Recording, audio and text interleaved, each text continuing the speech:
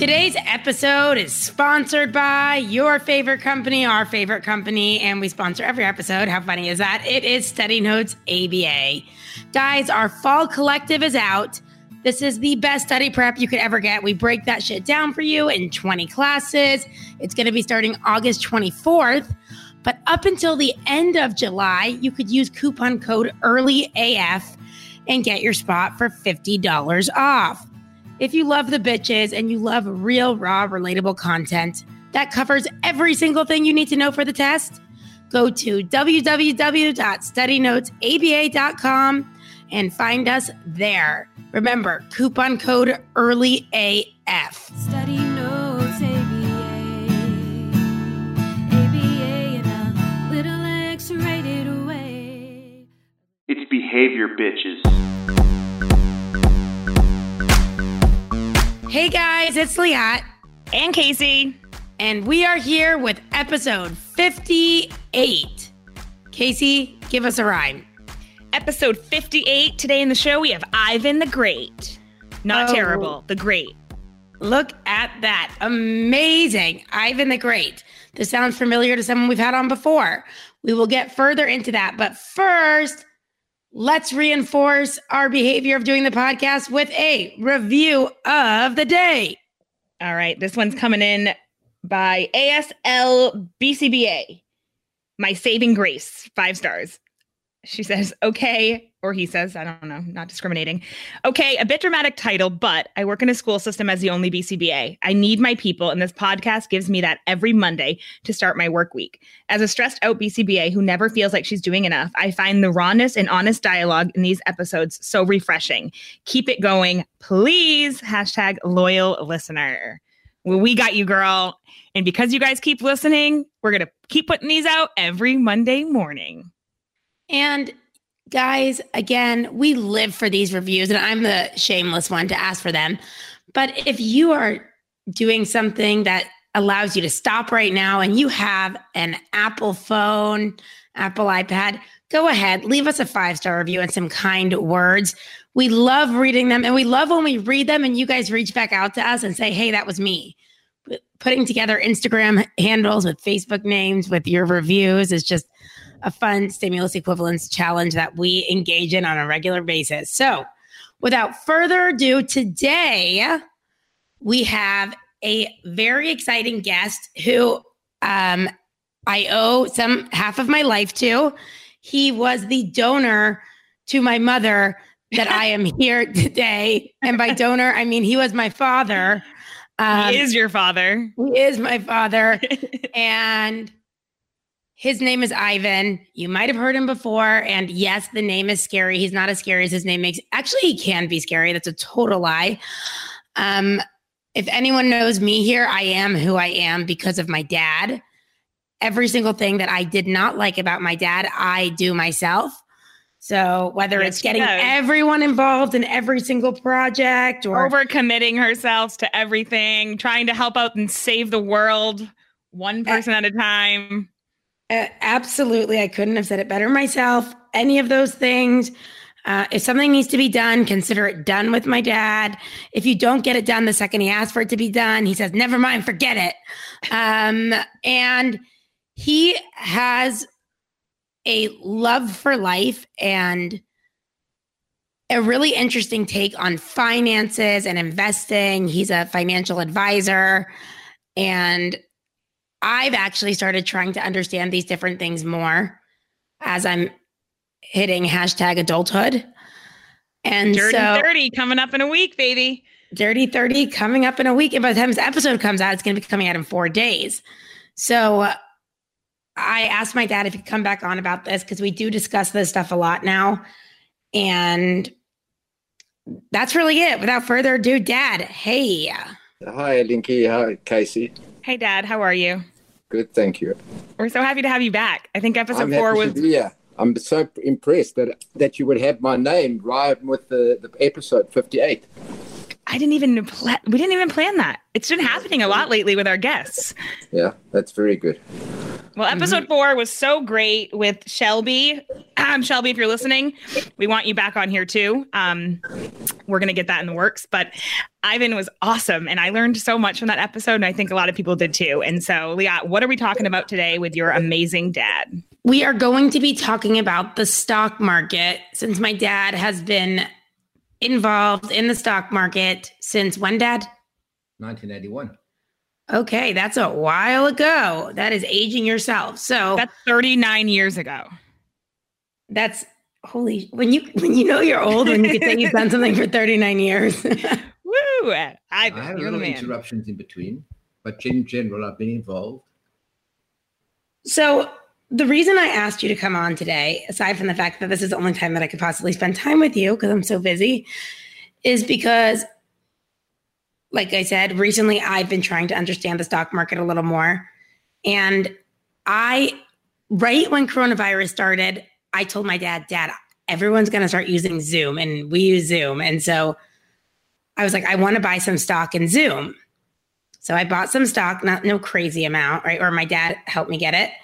And the money went up. And I was like, oh my God, this is so easy. The stock market is so easy. All you do is put some money in, you make some more. And my behavior was reinforced. And I saw this as, oh my gosh, this is extremely behavioral. And so now it sparked my interest. And I just wanted to ask you some questions, Dad, about what you've seen over all these years. I mean, right now, I would say the economy is going through something, possibly with coronavirus. You wouldn't think. If you looked at the stock market as an indicator as to what happened to the economy, basically prior to the economy, the market was at a certain level, and that level is the same today, relatively the same. So if you took a snapshot, a picture of what the stock market looked like prior to Corona and a picture today after Corona, it's more or less the same. So this has to be very, very confounding or very confusing for people, because we all do know something happened to the economy. We do know that, like, if hotels aren't doing that great, airlines aren't doing that great. There's so many places that aren't doing that great. How can the market be the same as what it was prior to this COVID coming on board? Are you saying there's a conspiracy? No, I don't believe in conspiracies. All I do know is that the market is at the highest level that's ever been at in history, definitely within the top 5%. And the economics below it, how it's presenting itself, is probably within the top 10% of the lowest it's ever been at. And yet we have the markets exploding. Now, obviously, certain sectors have done particularly well. Let's say, for example, anything to do with Wi-Fi or communication, Zoom, like you mentioned. Maybe PPE equipment. PPE equipment would have done well if they toilet paper? Toilet paper, I think that for whatever reason, I don't know about Charmin, it might be Costco's version, whatever. All toilet paper has done well because people said you needed toilet paper. I don't know. Or you're going to die, basically. I don't know why that was a criteria, toilet paper, but you know why? Because it was mass hysteria and it became follow the herd. One person says it and everyone follows right in line. That's right. And that's what the market's all about. It's about people following other people many times. It is the most telling indicator about yourself. You can get an idea of who you are by investing in the stock market. You have that euphoric moment when you bought the Zoom. And then I told Leah that I sold it for her. She bought it at 109 and I sold it for her at about 160. And I said, I sold it. And she said, yay. Then I said, by the way, Zoom now is at 200. Oh, why did we sell? Then I said, oh, well, Zoom now is at 250. Oh, why? F you. So it's the kind of thing where your emotions are tested all along the way, the euphoric part of it. And then when you buy something, let's say you buy a company like Upworks or something like that, because that was an idea of Liat's as well. And it did well, bought it at 12, went up to about 16 and 50. And now it's down to maybe 13. So you can get those ups and downs. And what you have to do is you have to control the emotion. Literally, if you're depressed and you're not feeling well, don't do anything. If the markets are completely wild, you're just guessing as to what the right decision would be. So it really is, you have to master your emotions. And that's why I believe, in my experience anyway, that investing for the longer term is probably the better way, that you're not trying to. Now, the exciting part of when a coronavirus comes, which comes about once in a lifetime, you're going to have such. Tell us the exciting part about the coronavirus, please. The exciting part is when you told me to buy Zoom, when you told me to buy Teladoc. And that's the exciting part, where you see an opportunity right in front of you and you want to grab it. And for that moment, you've forgotten about the coronavirus. You're only seeing the opportunity. Similarly, some people might see, wow, the airlines aren't going to do very well. So they begin to bet that the companies are going to go down. So you've got all this emotion going backwards and forwards, and friends telling you and everything else going on. And then people are getting a flood of money coming into their accounts, sometimes through PPP loans, or people getting money through unemployment. And they're sitting at home and there's nothing to do at home. So what you're doing at home, you think, well, I can't bet on my sports. I can't bet on so many things. Why don't I just bet on the market? And you had let's find a functionally equivalent behavior, but now we're betting on something else. Right. One of the key articles, I mean, one of the best investors in the world, I think no one will dispute it, is Warren Buffett. Mm-hmm. Interestingly enough, for the last 10 years, he hasn't done that well relative to the Standard & Poor's index. But he's got his positions that he takes, and over the long term, he makes a lot of money. You can make a lot of money. I could come on here and say, look, we bought Zoom and we did so well with Zoom, or we bought several companies that we could have done well with, and then you lose. When you take that money away from the position that you bought, you now take you on a totally different risk. It might be a totally different opportunity, but there's a risk. Every time you move your capital, there's a risk. And so that's what happens in the marketplace. So this is very interesting, because there is something called herd behavior, and operationally defined, herd behavior is defined as an intention of investors to mimic the behavior of other investors. I don't know if intention would be great for an operational definition. So I would say of one following mimic or imitating the behavior of another investor. So I think, can we give an example of that, of something that might be that? I'll give you a perfect example. One of the companies that has done unbelievably well has been Tesla. I still remember a client maybe 5 years ago had Tesla at $300. And they were very concerned about it. And they said, should we buy? Should we sell? I didn't know the company well enough. I don't know the technology. You obviously have to anticipate ahead, but they decided to sell. Although technically, when I looked at another source, they said you should probably keep it. Needless to say, Tesla was $300. Today, it's about $1,500 or $1,700 a share. Well, should have, could have, would have.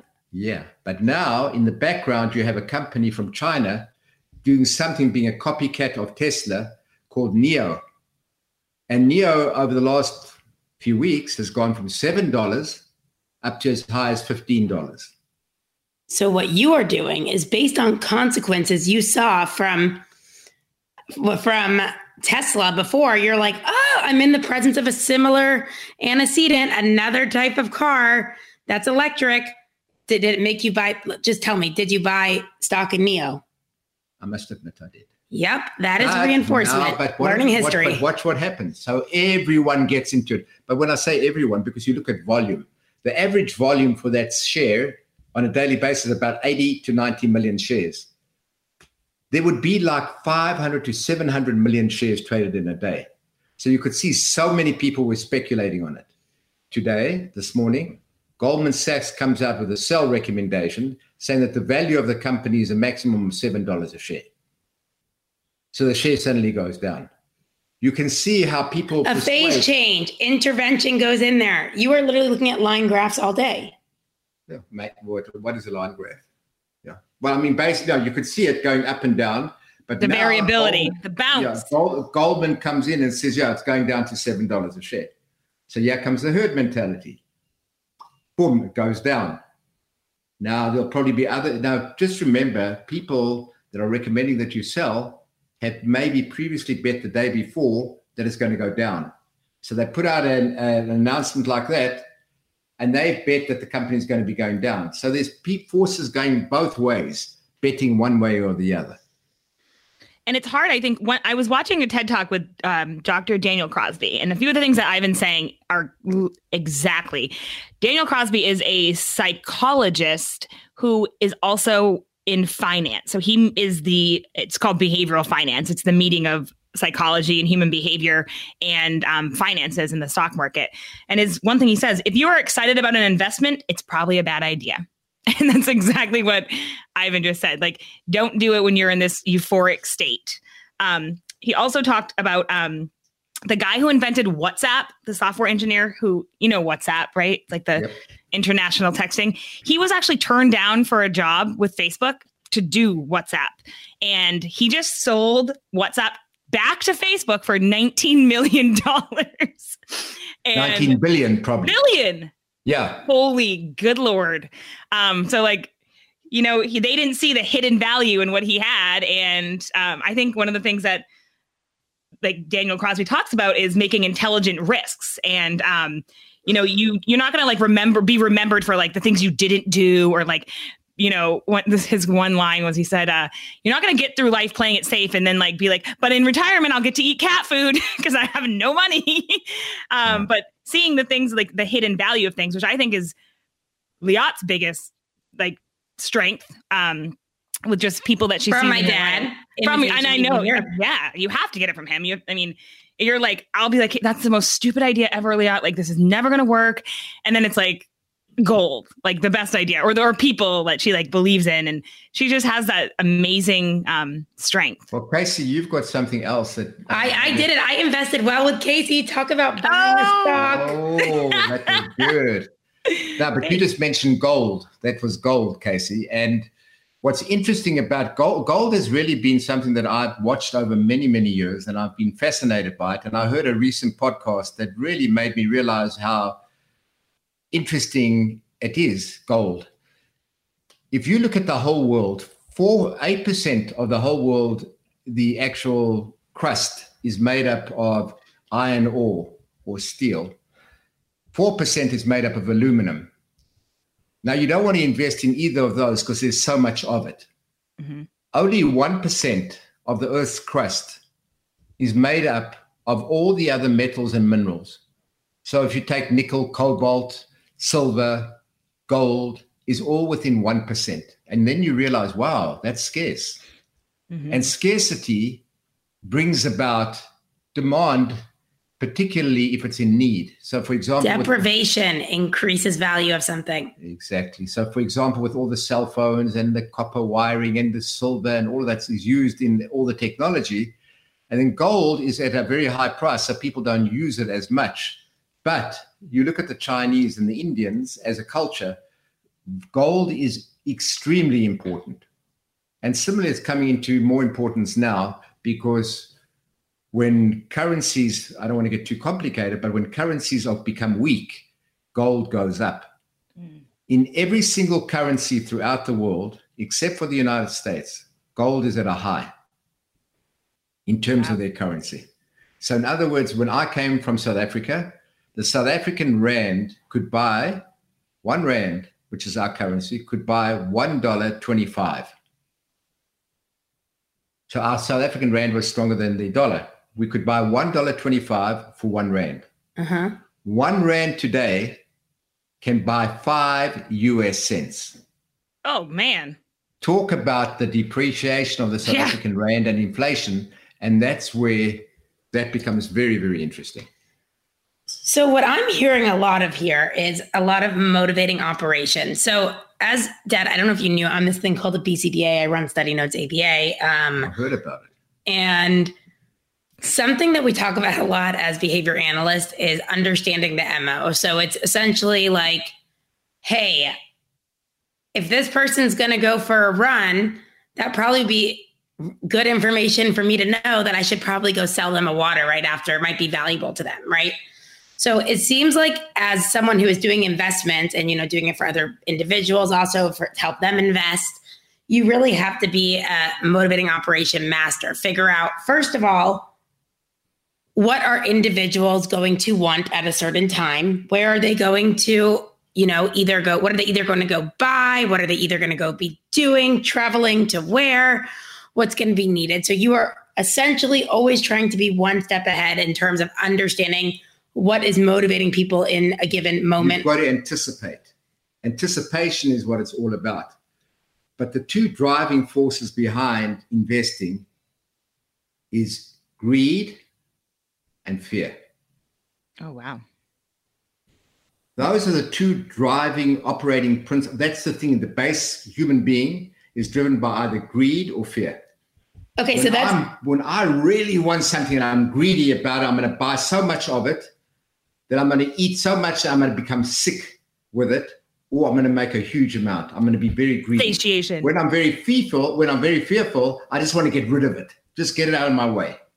Those escape, avoid. And that's what drives the market. When the market's going up in such huge ways, greed is a driving factor behind that for many people. And when it drops like crazy, fear. Let me just get out of here. I don't want this anymore.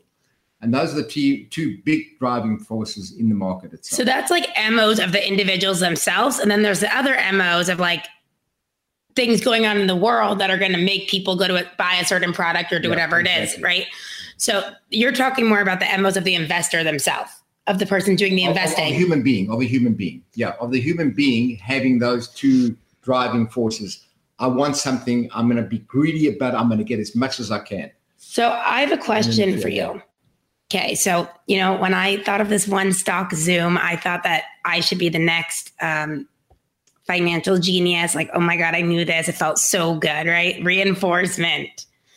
Now, have you ever had a big loss in the stock market? Have you ever been like, well, that was a bad idea? Many. Now, I have a question. I've had many experiences like that. And what happens is like when you came into the market for the first time, you're fresh. You're not jaded by anything. You don't have any experience. You haven't had the loss experience or the longer than expected experience for it to actually realize. So you do. If you haven't had that, then you haven't been beaten up yet. And then you don't really know how the market works. Okay, so this is my next question for you. Sure. Typically, when we talk about behavior, right, we say, well, if a behavior is punished, right? So let's say you've lost $50,000 or $100,000 or $5 billion. I don't know, right? You would think that would punish a behavior, right? That would be some sort of a negative punishment, right? Removing something that you like to have. However, this brings us to a very important schedule of reinforcement. Casey, what is it? Variable ratio schedule of reinforcement. Woo! What a variable ratio schedule is this. Like a slot machine. Even if you lose so many of those times, just because you intermittently come into contact with reinforcement, that will maintain your behavior of continuing to buy different stocks, right? Because you do know that you win some, you lose some. But I just think it's very interesting. The stock market in that sense, you'd be like, oh my God, I just lost $20,000. But that also brings me to my next point of something that we had Dr. David Cox talk about. And that is something called delayed discounting. And I'm going to tell you what it is in behavior, and you're going to tell me what it is in real world. Okay? Yeah. So, and Casey, correct me if I'm wrong. Okay, sister? Okay, baby. Delayed discounting really talks about, we had someone on here talk about it with, they did a study with cocaine users, I believe. And it was like, hey, you could either have $50 right now, or you can, in 1 month, have $100. Mm-hmm. Okay. Now, I know you might have to help me remember the exact study, but I think the cocaine users were much more into the idea of I'd rather have $50 safe right now than have $100 later. Now, I don't remember. Also, that's like dealing with addiction, right? So the motivating operation of someone who is an addict and their, inability to like be able to handle that delayed discounting of that $100 is more in a month. And like, that's better. Right. But in the moment, if they know that $50 is going to get them, I don't know, some cocaine amount, I don't know what that would be, but the addiction serving is so strong that they're going to take that $50 right then. They're not going to make the rational decision that you and I would make that don't have Like if you told me today, Casey, I'll give you $50 or I'll give you $500 at the end of the month, right? Like I'm not in the state of like deprivation of drugs or something I need where like I'd make that rash decision of like, yeah, give me the $50 right now. But again, every one moment is changing. What if I couldn't even pay my bills right now? I might take the 50. Right, exactly. So I want to know about when we talk about, let's say someone bought 10 shares at, I'm just make it easy numbers for anyone listening, because I know your brain goes into bigger numbers, but mine doesn't. So let's say you bought 10 shares at $100 each. That means the value of that is $10,000, right? Okay. Now I said you bought 10 shares at 100. Yeah, so it's 1,000. Oh, so it's 1,000. 10 shares at 100. I'm sorry. So you have $1,000. Then the share value goes down to, I said it was $50. $50 each. So it goes down to $500. Okay. Someone reaches out to you and it's like, Ivan, I'm freaking out. I bought $1,000 worth and now it's $500. Based on this principle I just told you about, what do you see people doing? That's interesting. There's quite a few things that happen. If you're asking me about that person, the investor, what they're doing, they're going to say the following: Ivan, what the hell is happening? Should we sell? I don't want to lose anymore. That's one thing. The person would say, you know what? When it gets back to break even, this is very common. When it gets back to break even, let's sell. That's a very common thing. You wouldn't think that they would be, but a person would say, I put in $1,000. It's now $500. When it gets back to $1,000, just sell me out. The idea, why should it go back to 1,000?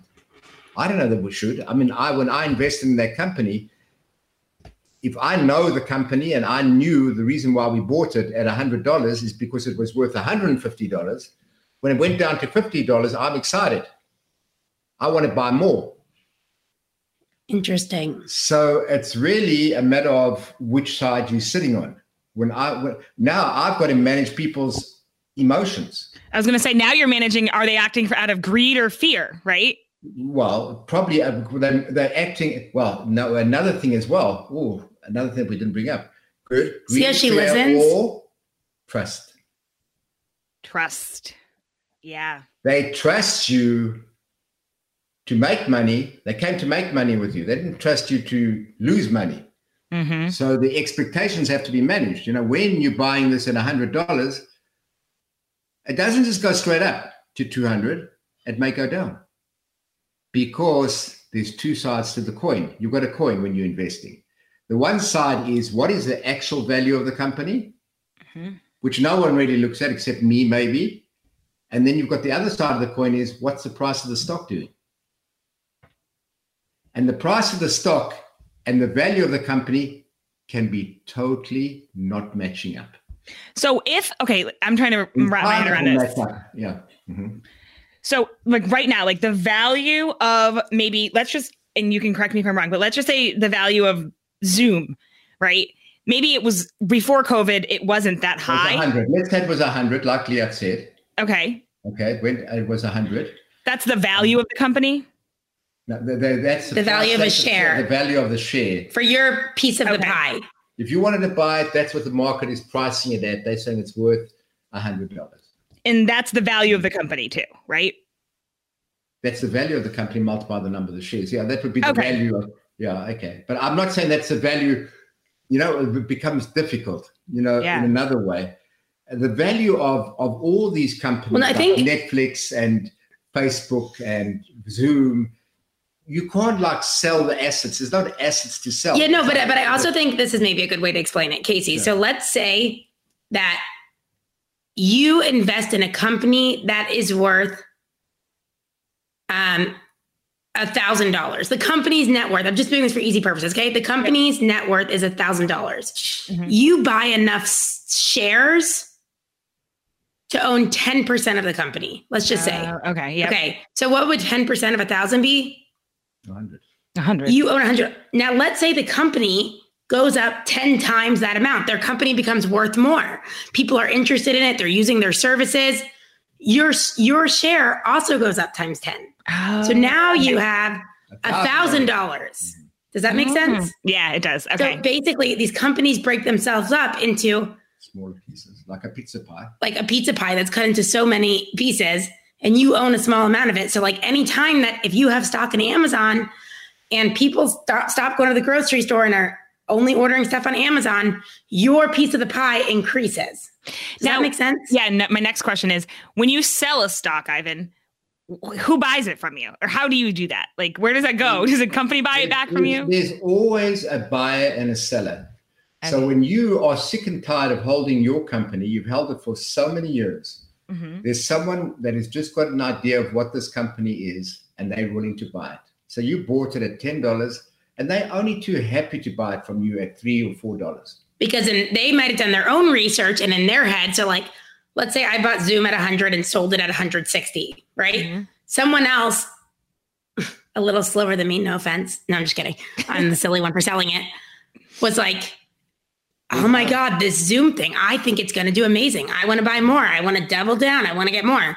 So they buy it for 160 per share, right? So there's like, yeah. So like, well, you see what happened is when you told me about Zoom, I said, wow, that's a great idea. Everyone's going to be using Zoom.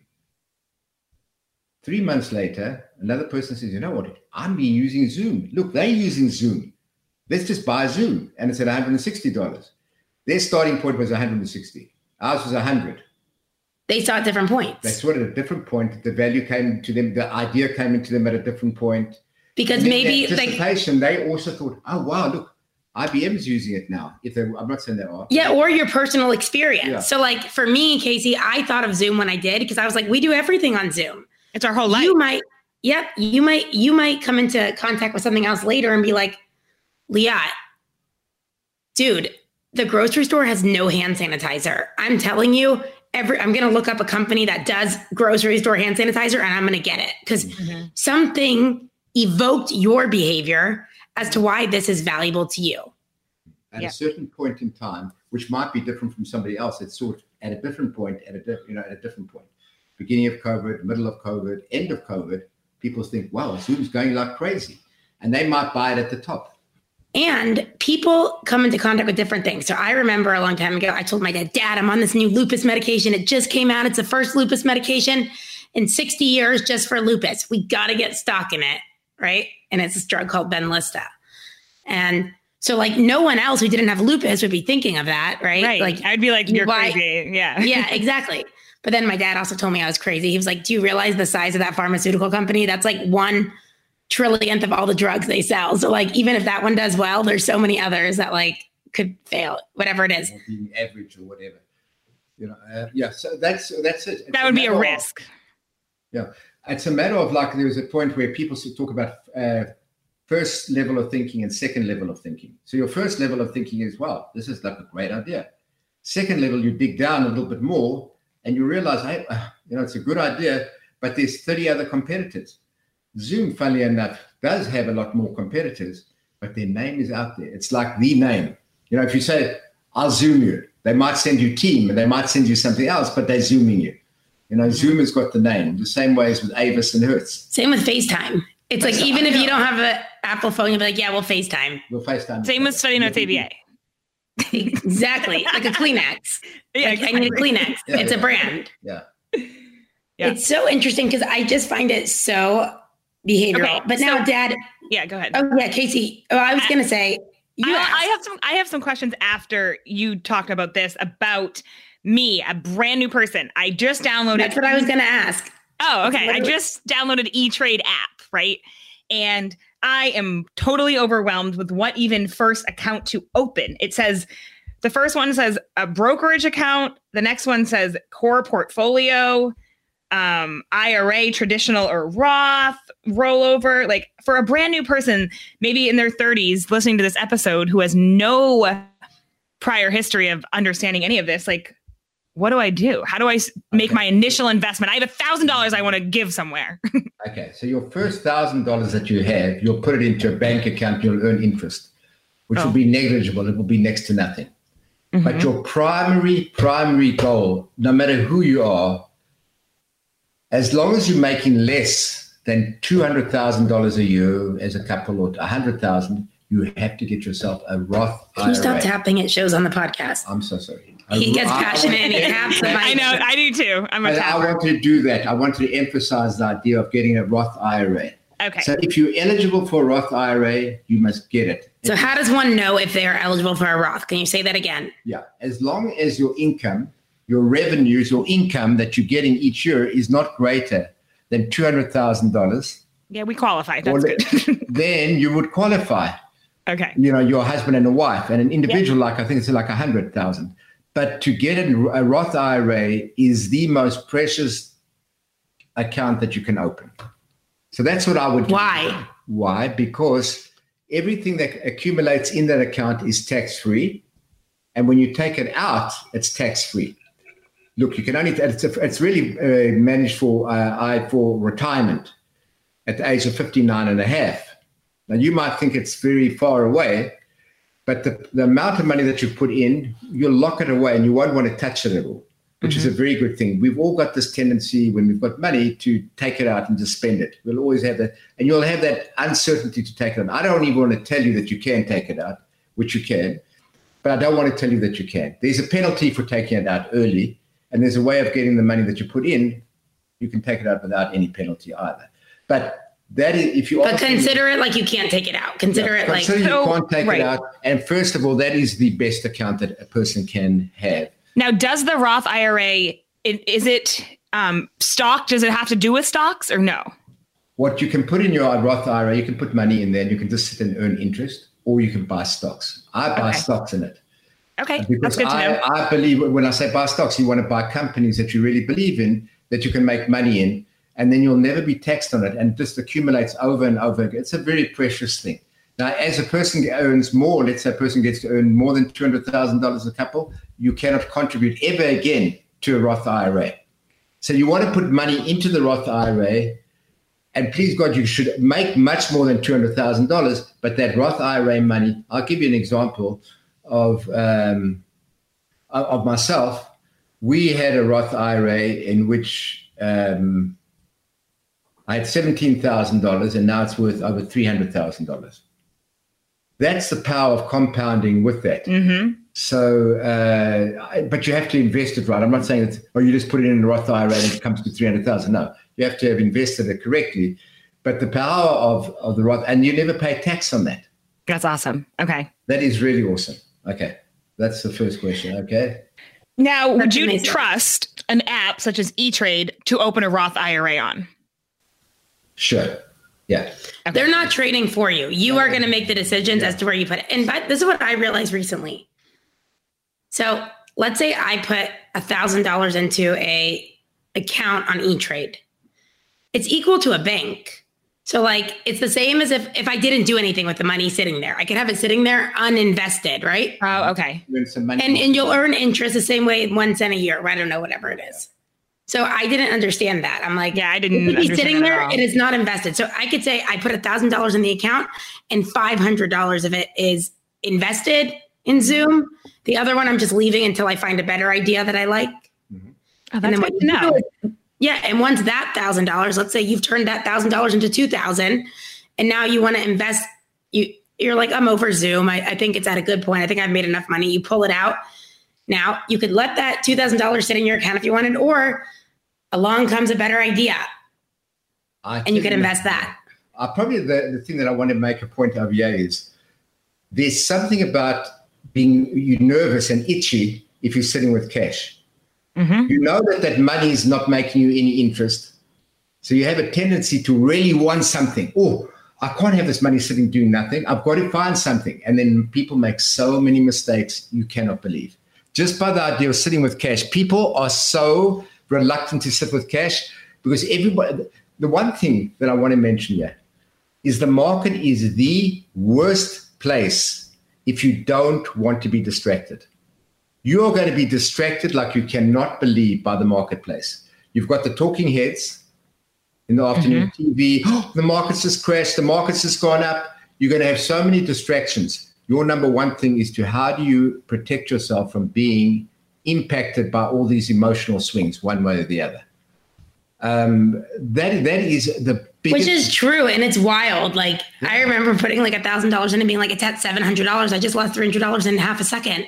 Right. If you watch it like that. But if you've done your research and you're like, I'm investing in this company, Study Notes ABA, I know they're going to do such good things. Why is it good to invest in Study Notes ABA? Because I know it. No, for you, I understand. But why should I be interested in Study Notes ABA? The reason why I would is because I do believe in my daughter, and I do believe it would be one thing. No, but the beauty of that, it's a very important distinction. We're not public. Anyone interested in knowing? The fact that you're not public is a beautiful idea. Warren Buffett makes the following statement. He will buy a company and wouldn't care if the stock market closed. The reason why the stock market is a distraction is because every day it's priced. If I invested a company for you in a company that was private and it could not get a price in it, you wouldn't be worried. How are you doing? Oh, no, fine. Our sales have gone up. Our earnings have gone up. Beautiful. Love it. But just the fact that the stock market prices it every day is the reason why we make all the mistakes that we do. Because we're looking at it on what other people are thinking about it at a given moment in time. And, I do see how we are generalizing this to what we do with our own clients, Casey. We're like, look, I'm telling you, we could increase this child's communication behavior, right? Like we could increase this child using PECs or words or his, how many mans used a day, I'm telling you. And then we're like, because of this data and on this program, it's going to work, right? You start the program and there's a decrease and we lose buy-in immediately from these parents. So we kind of need to set these expectations from the get-go. Like, look, I'm letting you know, we're going to be doing this. You might see it get worse before it gets better. We see that a lot, right? Mm-hmm. We're going to do this. And so we're also a lot of the time trying to manage these expectations. I mean, just as people hold very close to them their money, right? They are like very sensitive about what you're going to do with their money. Understandably, it's hard earned. Mm-hmm. They are also with their child. That is probably one of their most valuable things they own, right? Yeah. Yep. No, so you're right. So what I've found a lot of times, I'll ask a person when they come to open up an account, I'll say, what is your goal? Is it a short term, medium, or long? Long. Okay. How long is long? 10 years. After 4 months of investing, I said, look, it's not going anywhere. I forget it. I'll close my account. The idea being is when a person says 10 years, do they really mean 10 years? Right. Or what do they really mean? Emotion changes people. You have to understand people to really know, do they really mean 10 years or don't they mean 10 years? Do they believe in long-term investing or do they believe in short-term investing? The most difficult job in the world is being an investment advisor when you are managing other people's expectations. Yeah, I would hate to do that. They have to understand your expectations and buy into your expectations as opposed to you buying into theirs because you're going to be having 200 different expectations. Seems like you need a behavioral contract. That's it. Can you stop tapping?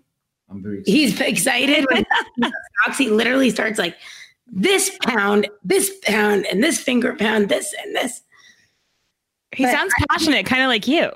Yeah, when you're like screaming into the microphone, I'm a psycho. The mic every podcast. So this is, as you can see, very behavioral. I mean, even when you type in behavior stock market, you could find 5 million articles, which I actually found some on one of our research portals that you could access through the BACB website. And we'll definitely add some of those resources. But is there anything else you wanted to ask, Casey? You wanted to add, Dad? I will say, let me just say this and then Ivan, you can go. The interesting thing that I was listening when I was trying to do some research for this was that the stock market is a lot different than like any other thing you're going to do in your life. Like if I was like going to my let's say, personal trainer, my nutritionist or whatever, I want to lose 20 pounds. They're not going to tell me, do nothing, do not move, just stay where you are and you're going to lose 20 pounds. Like that does not happen in any other place other than really the investment stock world. So how do you do that? How do you tell people that? Well, I can tell you now, there's a quote that says the money is made in the waiting. Ooh. Okay. Look how Casey takes notes. She's such a good No, but it really is. The money is made in the waiting. When you allow, for example, if I looked at, let's say, Study Notes ABA, and I were to look at Study Notes ABA after the first 3 months and say, wow, this is a great business, I think you've reached your peak. No ways. You've got to allow a company and the person to grow and to make the business into something meaningful.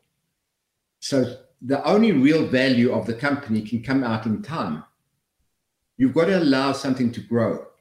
When we're farming or when you're plucking flowers or you're trying to grow a crop, you've got to allow the cycle to come about. When you don't allow that to come about and you're trying to force it in one direction or another, you might make quick money, but that quick money is easily lost. Yeah. Making it slow might seem old-fashioned, but it's real. When you think of the value of Tesla from 5 years ago to where it is today, and when you look at Facebook, where it was 5 years ago, where it is today, Walmart, Amazon, all in time. You have to give something time to grow and for your investment portfolio to grow. You cannot, if you're making quick money, I mean, the guy was joking. I mean, not joking. The guy was pretty serious. I think it was a plumber that was saying that how dumb Warren Buffett is for having sold all his airlines. And he had just made a fortune on the airlines going up because of the trading and everything else like that. Warren Buffett's got I can tell you now, most people burn out. You can have a certain amount of success and then you burn out. He's been successful over decades. And it's that longer term approach of really understanding what you're buying. And but there is a difference in buying now because the world has changed. Technology is everything. Now, with that being said, my question is this, and I know we are pushing the limit. Yes, but we're doing great, is this. So which type of person should invest? If you are making enough money to just cover your rent a month and you have $300 extra, should you be investing or what should you be doing? Because I would say everyone should invest.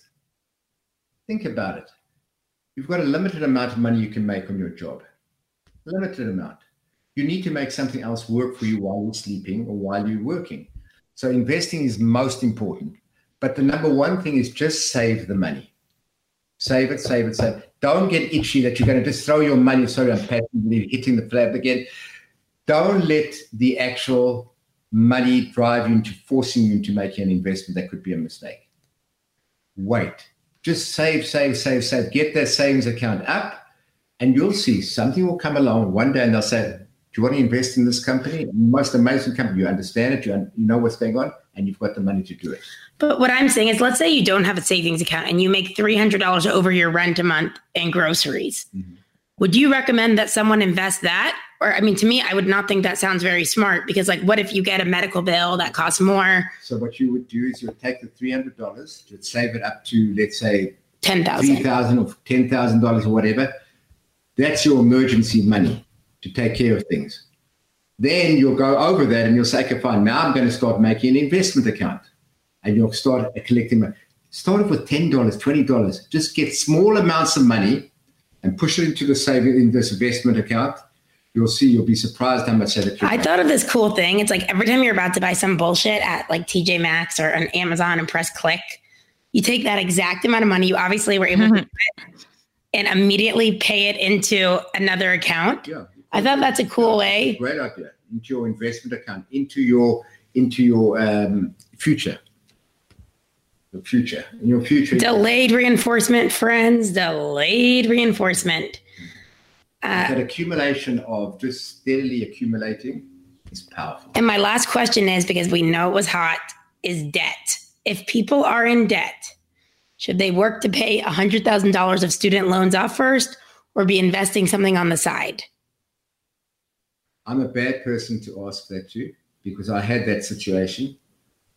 What I did is I always paid off my debt as much as, a certain amount, but I would take the funds that I had to make more money to pay the debt off. But everyone at Dave Ramsey and all that, which is correct, they will all tell you, pay your debt off first and then invest. If I can make 15% and my debt is at 7%. That's your head. That's my matching law. He's like, well, if I can make more money doing this Yeah. than this, I'd rather put it on this. But I don't know if that's But I necessarily. think the important thing is, I think follow Dave Ramsey is very solid. Pay off your debt as early. Don't take on debt and pay off your debt. As Jay-Z says, if you can't buy it twice, you can't afford it. Is that what he says? Yeah. You're so That's hip. the thing to say. It's like, if you can't buy it, I mean, I don't know how that work for like a house and stuff, because I don't think most people could afford two. Like, I was going to at the same say, time. I'll never, yeah. Well, I did to just do- buy a spin bike for $389 and I could afford to. So I guess that was a good investment. Good job, Case, but it doesn't even work. Yeah. I know. As It long as doesn't you work. do that. It's broken. Because I bought the cheap one. Go figure. Oh, God. All right, Ivan, you are the best. And I have a whole No, list of but things all I here. would say is just accumulate, save. Pay off your debt. Don't take on debt, and enjoy your life. Live, love, and laugh, right? Live, laugh, invest, and laugh. Live, love, learn, and invest. Take some risks, some intelligent risks. There you go. All right, guys. Thanks, Dad. You guys know where to find us. You can find us on Instagram at Behavior Bitches Podcast, Facebook, Behavior Bitches Podcast. You can support us on patreon.com/Behavior Bitches. We really appreciate when you do that. Leave us a review on Apple Podcasts. And as always, love you. Mean it.